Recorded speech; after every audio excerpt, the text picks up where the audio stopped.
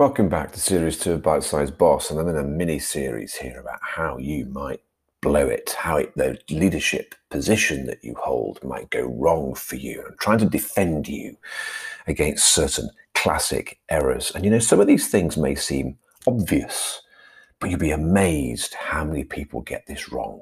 Think of Theresa May as Prime Minister. Fine public servant, really strong, had a very hard time, but she had an open goal to win an election when she became Prime Minister of the UK and totally blew it. Why? Because she created an inner circle. She created a favoured inner cabinet with whom she did all her business. It was profoundly resented by her party and by those outside that circle. Now, inner circles, let's talk about them, because this is a great way in which you might blow it. They feel comfortable. They feel you're with people that you like and they feel comfortable. Well, you're not there to be comfortable as a leader. You're there to be uncomfortable, to hear uncomfortable truths, to hear the unvarnished experiences of people in your team.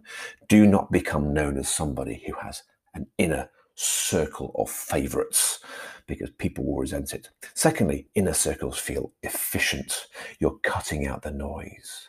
You are listening to the experts, but actually it's lazy. Do the legwork. Get out there. Otherwise, people don't rate you unless they've been spoken to.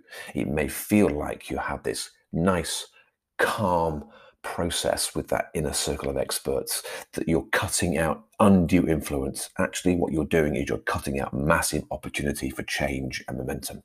Thirdly, inner circles feel like you're being dispassionate and logical, and you're screening out the influencers and the old guard. But actually, what it looks like is you're cutting yourself off and you're being a coward.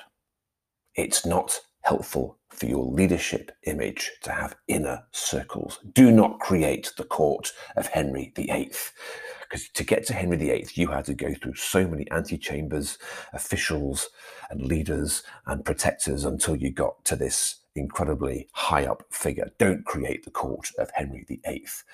Don't create an inner team. Otherwise, you alienate people.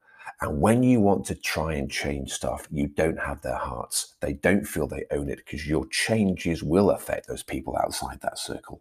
The whole team will not own it, and your solutions will not work, because people won't believe in them, because they won't believe in you.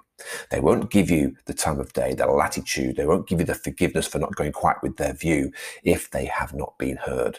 Here, everybody, ignore the call and the instinct to create a comfortable, dispassionate, efficient inner circle, because actually all that logic doesn't work. People need to feel they own you, and you need to know you've heard everybody before you go ahead.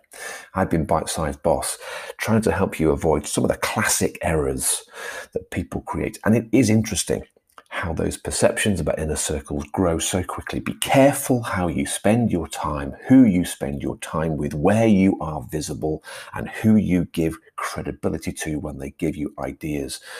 If it becomes an exclusive process, you as a boss will not be believed. They won't rate you. You'll lack credibility.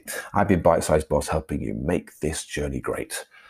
Talk to me, follow me, and pass me on to your friends.